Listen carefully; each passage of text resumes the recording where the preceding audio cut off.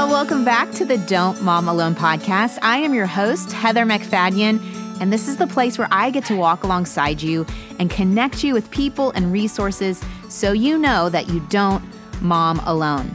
In this episode 261, I have the privilege of connecting you with Latasha Morrison, better known as Tasha.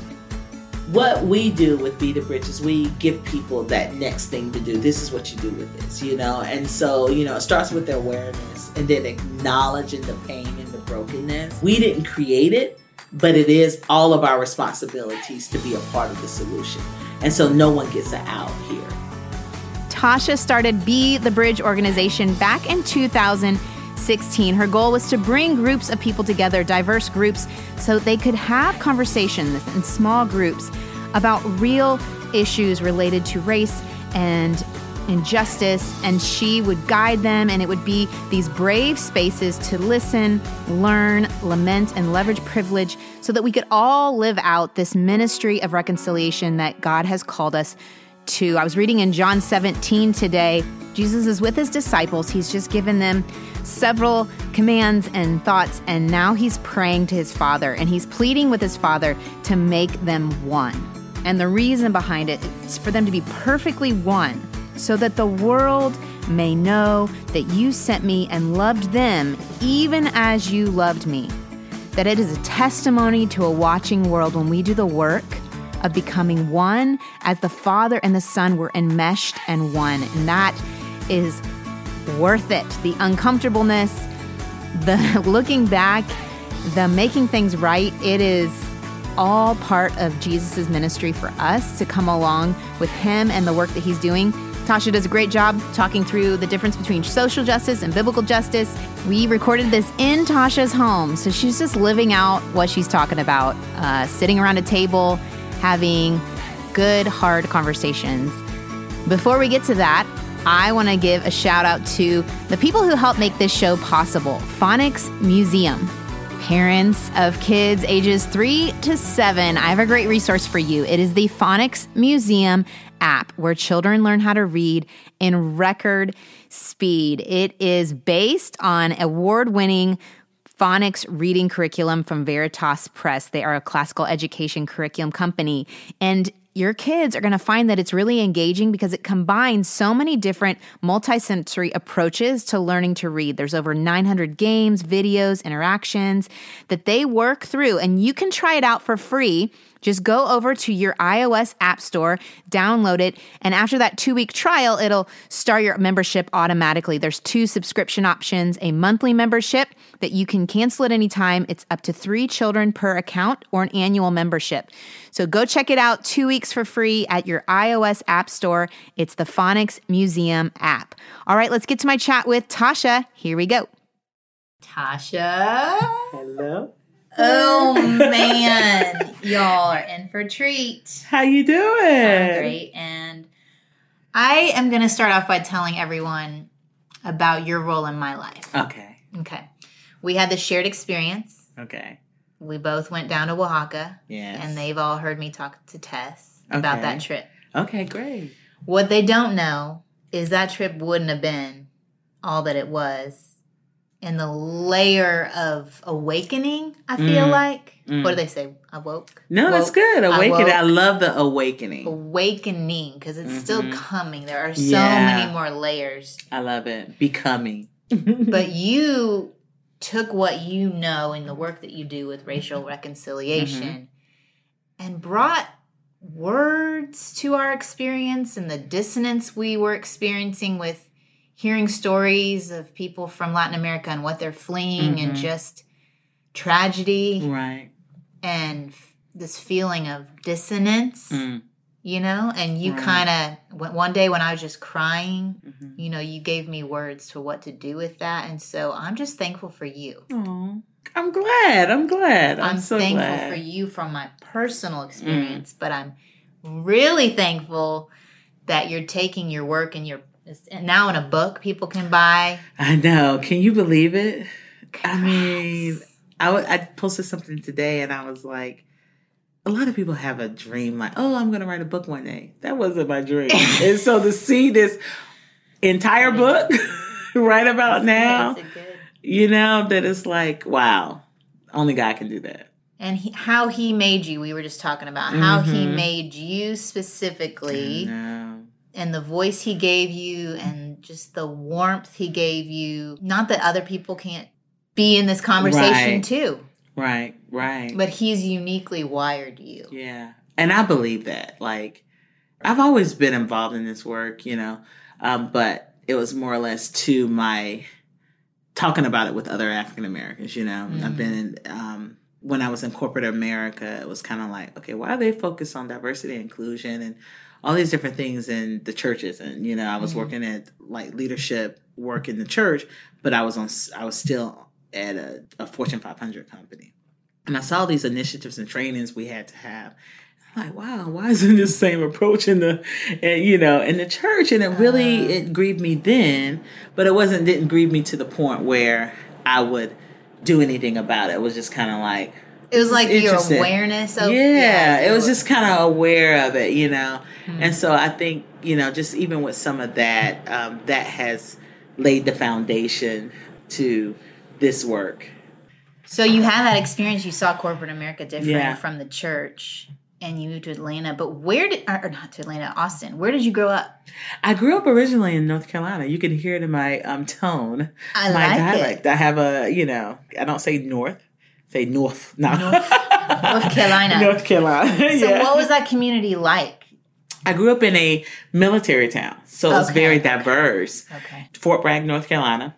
My father was in the military, and so was my grandfather. And so that's how we ended up in the Fayetteville area. But my family, historically, and my ancestral lineage has deep roots in North Carolina. And so I've done a lot of research on ancestry, DNA, and all those things. And so I am a North Carolina girl, but I left there right after college and moved to Atlanta. And I was in Atlanta for several years. And worked in corporate, was on staff at 2 churches here. Then I moved to Austin, Texas. And I was in Austin, Texas for 5 years. And I know some people listening probably thinking to themselves, I thought she was still in Austin. People still think I'm in Austin. But I've been actually back after I went off staff and to really focus on Be the Bridge more. I moved back to Atlanta. When you think of Atlanta, I mean, it's the home of the civil rights movement, you know, and just my family is on the East Coast and all of that. So I moved back in 2017, at the end of 2017. So, yeah. And it sounded like, from a little bit I read, that Austin, I've been there. It's not as, I feel like Atlanta, the diversity is a little more present. Yeah. And I know the word segregated is loaded. Yes. No, you're right. But I feel like Dallas inherently has segregation. Yeah. Every city is. Every city is. Every city is geographically and environmentally segregated, like, you know, racially segregated. Because because that's how, doing segregation, Jim Crow, we designed our cities that way. So in Austin, Highway 35 that goes through the city, I think it was the blacks, the Latinx people, and the Swedish were on one side, on the east side, and then everyone else was on the other side. And they instituted that system during the Reconstruction because before, Austin was very integrated,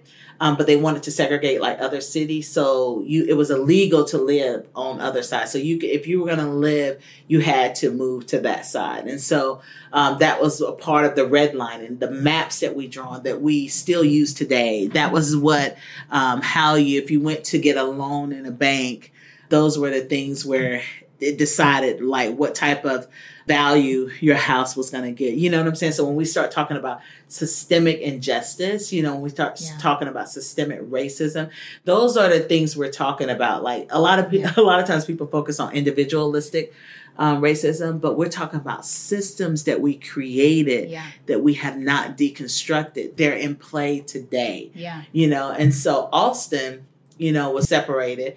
But Atlanta is more diverse and it has its segregation. It has its issues too.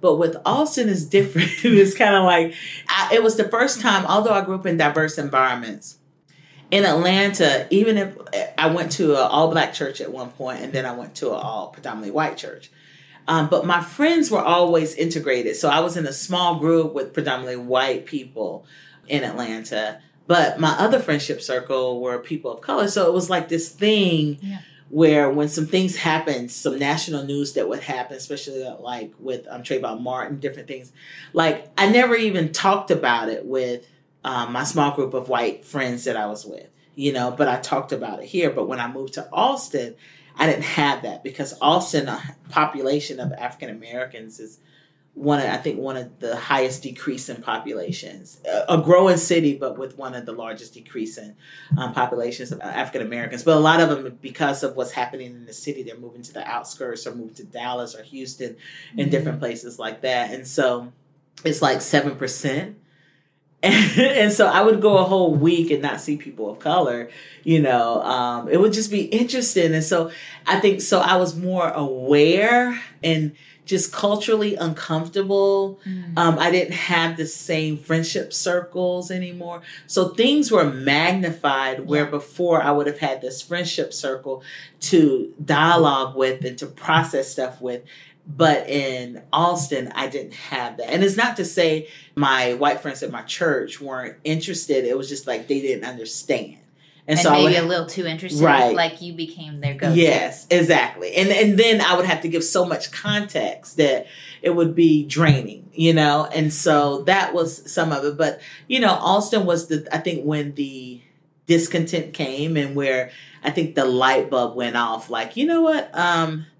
We're going to have to fix this. Like, we're going to have to talk about this. We're going to have some real conversations. It was an important part of your story. It is. You have to get to rock bottom, I would say, like a recognition, another awakening, to use that word again. Yeah. To take action. Yeah, to take action. Somebody's got to do something. Somebody has to do something. Latasha. Yes. And my thing started with, and this is the thing, when people are looking at this work and this work of reconciliation, it starts with you. It starts with your personal life. And so you cannot lead where you're not willing to go. Yeah. And so if I was going to have these conversations, it started with my friends having different ones. Then I was conducting some conversations through Google Hangout about movies and different things like that.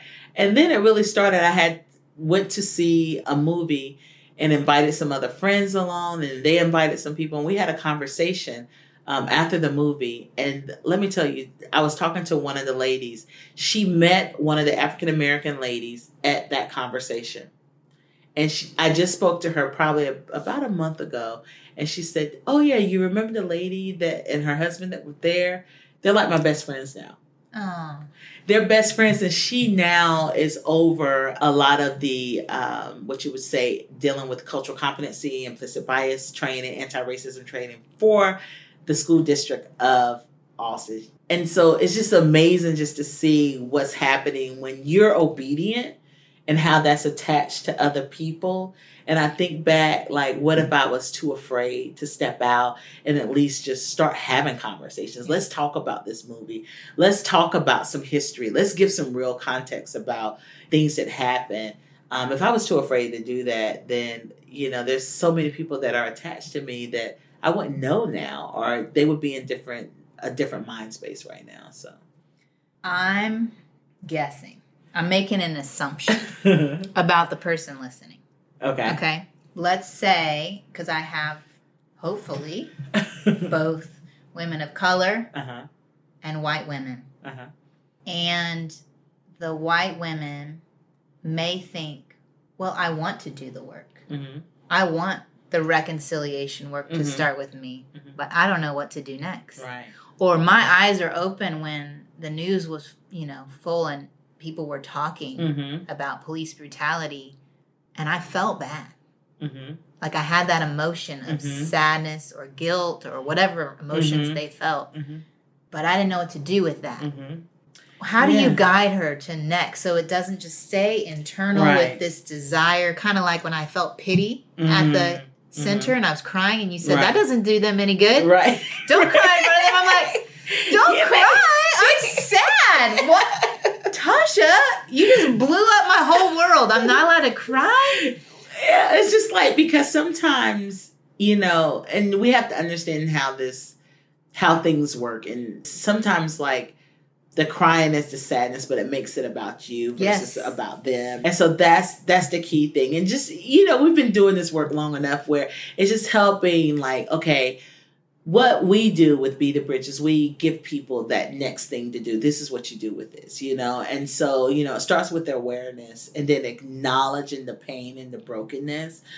We didn't create it, but it is all of our responsibilities to be a part of the solution. And so no one gets an out here. You know what I'm saying? And so we didn't cause it. You may say, well, I didn't do this. I didn't have slaves. I didn't, all of these things. But people have benefited from those injustices, And so if we look throughout historical context, people have benefited from those injustices. So I think a part of that now is what we don't do well, especially like having been a part of, 4 predominantly white churches. I've been a part of more white churches than African-American churches, Wow. Yeah. And so having been a part of that, one of the things that I noticed is that in the African-American church experience, there's a theology to understand lament and sorrow and mourning, And that's an expression of who God is. We have a whole book in the Bible on Lamentations, When we look at the Psalms, like half of the Psalms are like,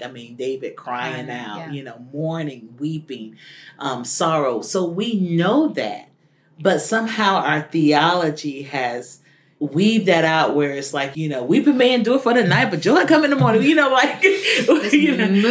We want to move on, fix it. We want to jump to the answers. Yeah. But sometimes we need to sit in it long enough to completely understand what's broken. Sometimes we're trying to fix something before we really even understand what's broken. And so we do more harm than good. And we can look at missions work historically. There's a lot of some good things that have happened, but a lot of damaging things that have happened throughout history. And with our ideas, with our culture, and think like we're going to fix you, or we're going to change you, or I'm going to make you like me because this is the way God intended. Not understanding that every ethnicity, every culture is an expression of who God is, and not one ethnicity can represent the totality of who God is. We serve a diverse God, And if we're thinking that God looks just like you and talks just like you, Jesus didn't speak English. You know what I'm saying? Like sometimes we need a reality check on that thing, that just because something is different doesn't make it wrong. And sometimes what we do is we feel like our way is right. And so that's a supremacy mindset. And any supremacy outside of God's supremacy is idolatry. And so those are the things that we have to understand. And so when we're looking at, okay, what do I do? Sometimes you need to take pause and sit in the lament and pray. Because why are we doing stuff before we pray about it? It's like we're such a do culture, and we want to come up with a process, for this, or a new trend for this and that, but sometimes we need to sit in it and understand and say, God, what would you have me to do? And sometimes that sitting and lamenting, it doesn't mean that you're not doing anything. It's like you're lamenting the loss, the sorrow, and a lot of times our lament causes God to move. You think about how David lamented. He lamented his son and his daughter. He lamented about his, him having an affair and having this baby, and this baby was going to die, and just all those different things you can think about. Like it was to move God, and then it was at a point where it was like, okay, now I know what I need to do. It's like the answer, the next step came through the lamenting. And so it's just like that things is like the scripture shows us the way. Like it gives us guidance. But somehow when it comes to racial history, we start forgetting because of how we've been conditioned. And so we have to kind of uncondition ourselves from our racialized society, the racial caste system that we live in, and really look to scripture and get insight and understanding that even scripture was written in a different culture. The context, yeah.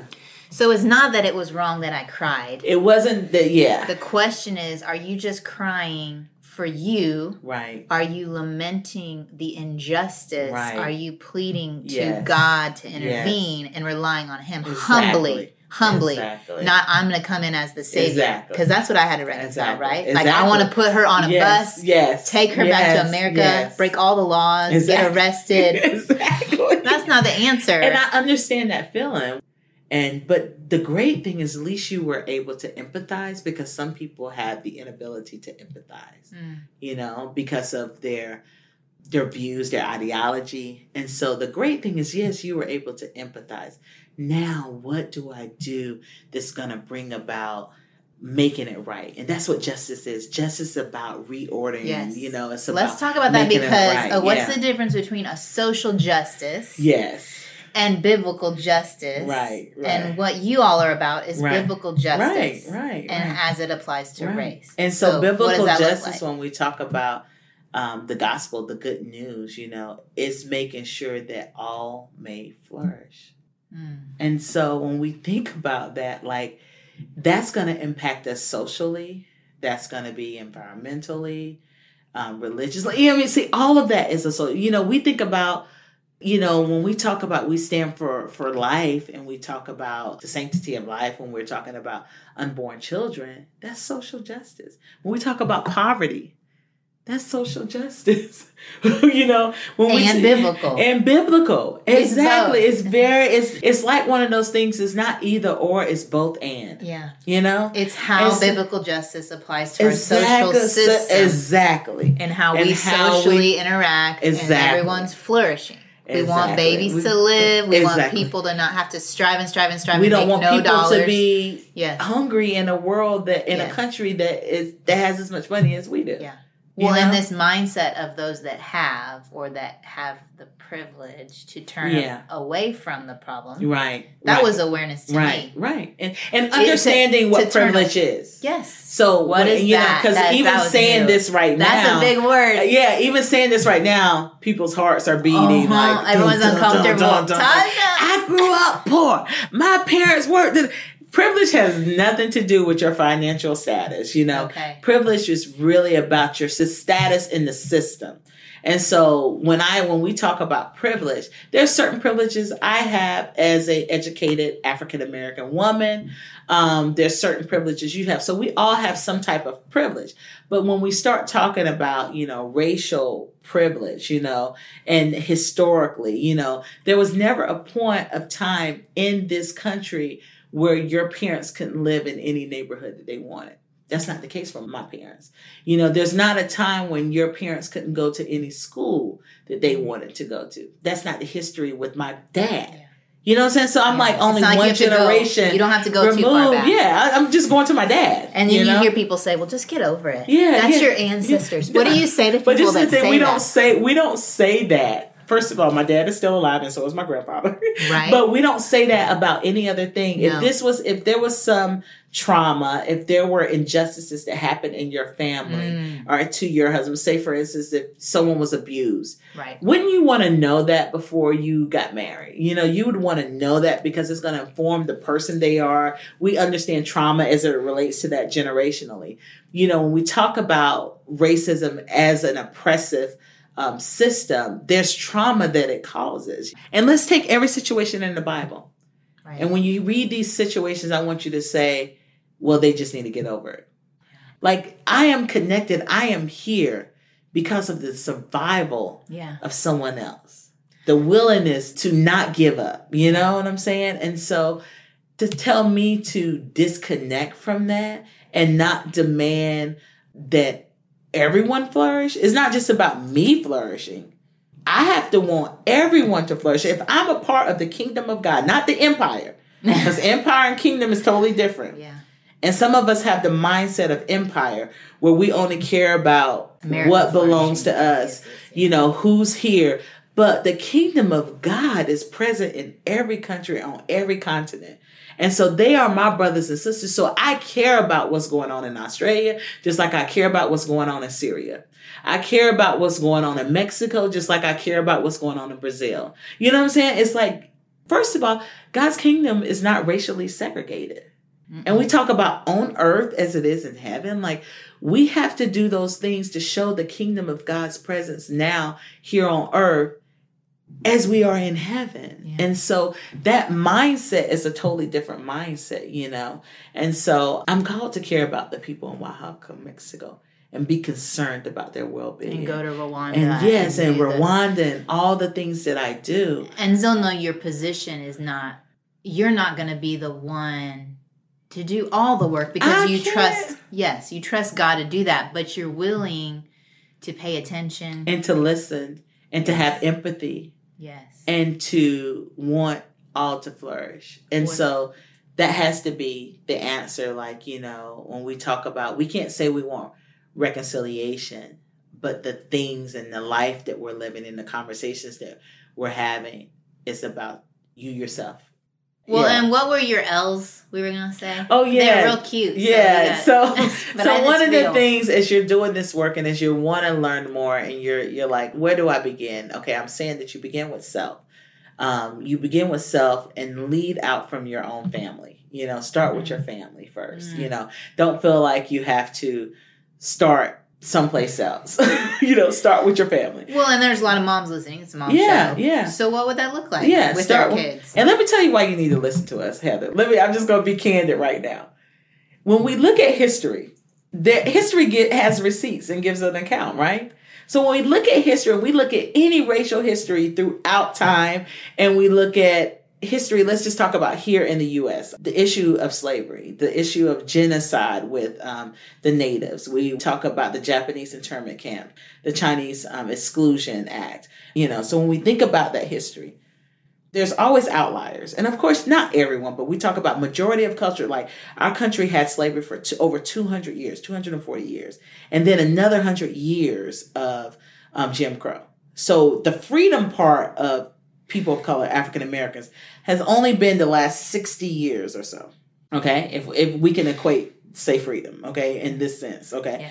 So all of that, there were people that were saying this is not right. And first of all, we've had the same Holy Spirit. We've had the same Bible. None of that has changed. No, right. And so when we think about this history, people of color have always said that slavery was wrong. From the day one, this is the 400th year of the slaves arriving in Jamestown, the colony of Jamestown. So it's in 2019. So this is the 400th year memory. It's 1619. From day one, people have been fighting for liberation. And so when we think about that history, when we think about Reconstruction, we think about Jim Crow, there were always people protesting and fighting for freedom and for things to be just. So when you look at that, people of color have always been on the right side of history. Because now we look back and we can say, oh, slavery, the institution of slavery was wrong. We look back and see Jim Crow and all the things to segregation and all, you know, Plessy versus Ferguson. Like you look at all the Supreme Court decisions that went down, Brown versus the Board of Education. I mean, there were school districts that closed down completely because they did not want to desegregate. We never went back and rectified. They closed down for like a year or two. Some school districts in Arkansas and Virginia and different ones. But the white kids that were in those districts, 93% of them were educated, but only 50% of the black kids. So that has a cycle effect, but we never went back and fixed that. None of that. Okay. So when we think about that history, we've always been on the right side as people of color. So it should tell us something now. When there's a majority group, not the 5% that some people want to listen to that agrees with them, but I'm talking about the majority of the people, if they're saying this is wrong, this is racist, you may want to listen because history gives an account. And some of us, when we look back at segregationists that were, you know, at one point it was politically correct. But when we read those words now, and when we see those on video, when we look at Bull Connor down in Alabama, when we hear that, at that time, there were people that, you know, thought that was right. Majority of people thought that was right. But when we hear it now, we're like disgusted by it. But there were always people saying that this isn't right. So listen. So we have to listen. So we have to listen, yes. And not to the people who think just like you, right, that act just like you, that look just like you. We have to listen, and we have to model that for our children. So I tell people to enter into this conversation with the posture of humility, saying that you don't have all the answers and you don't know the way. And so listen, and I'm telling you, you can learn so much by listening. I mean, think about your journey, Heather. Just listening, what we did when we went to Oaxaca. I didn't have words. I was just listening. Yeah. Because I don't know what to say, I'm still learning, I don't have all the answers. And so listening. You're going to hear something and it's going to go up against what you've held to be true for so long. Right. You have to realize you're going to be uncomfortable in the listening. Exactly. It's going to be uncomfortable. Do you think I feel comfortable talking about this? I know that you're a 9, right? Yeah. Right? So you don't like conflict. Yeah. No. You know what I'm saying? And my whole life now is centered around conflict. No. So, it's going to be dissonant. It's going to be difficult. And not to shy away because it's hard. I am all about moms talking to their kids about everything. I mean, we just had a show on porn-proofing your kids. Yeah. And talking to them about sex when they're little. That's hard conversations. But we got to do it. All the things. We got to talk about all the things, and this is a part of all the things if we want to create a different future and legacy for our kids. And I think that's what everyone wants, the best for their kids. And so if we want to shift the future, we have to begin with this next generation. So that's why it's important to listen, to learn, to educate yourself. Read some books. Follow some people on social media that you wouldn't typically follow. Look up hashtag 1619 Project. Follow the hashtag racial equity, racial reconciliation, racial solidarity, racial healing. All these different things, and learn some stuff. Pick up some history books, some real history books that's going to tell everyone's story, not just one side of the story. I need that list from you. Yeah. I need a list from you. Is it on your site? We have a list on our site. And then also, we're going to have a resource that's connected to the book. Maybe what you can do is attach this to I'll put it in the show notes. Yeah, put it in the show notes. So I would say, we have to educate ourselves on the history. The other thing is we have to lament. We have to mourn. We have to pray. We have to seek the Lord for what to do. And then the thing we have to do is we leverage our privilege, and like I said at the beginning, it's we inherited a mess. We didn't break it. Yeah. But it is our responsibility to fix it. Nehemiah didn't break it, but he went back and fixed that wall. You know what I'm saying? And they worked together. Exactly. And you think about what Jesus did to reconcile us back to the Father. He could have given up. You know what I'm saying? So the model of collective justice and has been modeled for us, And so I think that's the same thing that we have to repeat. And so, listening, learning, lamenting, and leveraging. I think those are some of the key things that we can do. And then making sure that your children are not isolated and insulated with things and people that are just like them. We need to diversify our lives. That's not the only answer. It's sometimes the beginning step, but it's not. You have to do these other things along with that. But the materials that you buy your kids, look at your books that you read and make sure that they're diverse authors, that you're reading stuff by a diverse group of people. Just like the same thing we want men to do. We don't want men to read all books written by men, but they should read some books just written by women too, And so, that's a good point. And so we have to think about those things. And so the same thing with your kids, look at their toys, diversify that. There's crayons, multicultural crayons, there's all kinds of things that you can do, and start talking about different colors and different hues with your child in a positive way. Because if you're cueing them. And so if the only thing they hear you say is negative things about a person of color or either by a white person, they're cued to think like that. And we have to think about, what are we cueing our kids to think about people who look different from them? Well, and they watch you. Yeah, they watch you. They pick up your tone. They pick up your posture. They watch how you treat anyone. Yeah. Of any. Exactly. And if you never have anyone of color around them, if they don't see them in church, in their neighborhood, in their school, they will think negatively about it. Because it's different. Exactly. It's different. And it's dissonance that they feel. So we teach them words of beauty that describes people. There's some kids on the playground that they see, they're saying, describe the person like, you look like poop. That's dirty and disgusting. You know what I'm saying? Like, why would you describe someone like that? So if we not talking about it, you also are cueing. So you have to, kids see color. Yeah. Unless they are colorblind, No, unless they, Yeah, and we don't want to teach that. I had her on the show. She wrote a book. For kids. And I had her on the show a couple years ago. Okay. I need a link to that too. Because it's a great book resource to talk about, racial diversity. But there's different things like introducing books and, like my friend, she, her little girl, she's in the 6th grade. And I think she was like, she's learning all this thing about history. And she was like, oh, mommy, like white people, we were bad. We're bad, And she said, but honey, people did some awful things. But we have an opportunity to do some right things. And there were people that did right things. And let me tell you about some of those people that did the right thing. Right. And so do we want to be the people that made the wrong decision? Or do we want to be the people that made the good decision?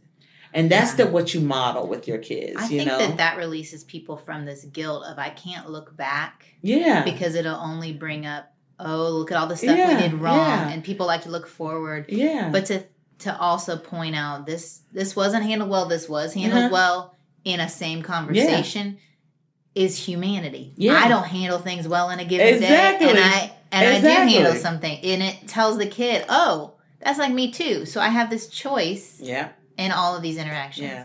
Tasha, you're amazing. I know. You're amazing. That's good. I'm just like, oh, we're ending. It's like it's such a heavy topic, you know, and so you only can do so much. But I would tell people to follow Be a Bridge Builder on Instagram and go to our website and get connected and at least start somewhere, And I've had Kat Armstrong and Sharifa Stevens on the podcast. They've talked about their Be the Bridge groups, and so these gals have heard. But maybe this is another push in that direction to find a brave space. To have these, because your safe space might be different than mine, but a brave space. Yes, a brave space is willing to enter. Look at you. I learned from you just a little bit. A little bit. Thank you for letting me be in your house. Yes, thank you. I'm so glad that you came. I love it. In hot Atlanta right now. Hot Atlanta. All right. It's so hot. All right. Adios. Okay, that book I couldn't remember. It's called Colorful by Dorena Williamson. She came on the show, episode 216. We've linked to both in the show notes. It's a great tool for your younger kids to talk through differences, and that's what she helps guide us in that podcast episode. Also, this week, Kid President came back. Do you remember him? He's adorable. His brother produces the show, and now he's older.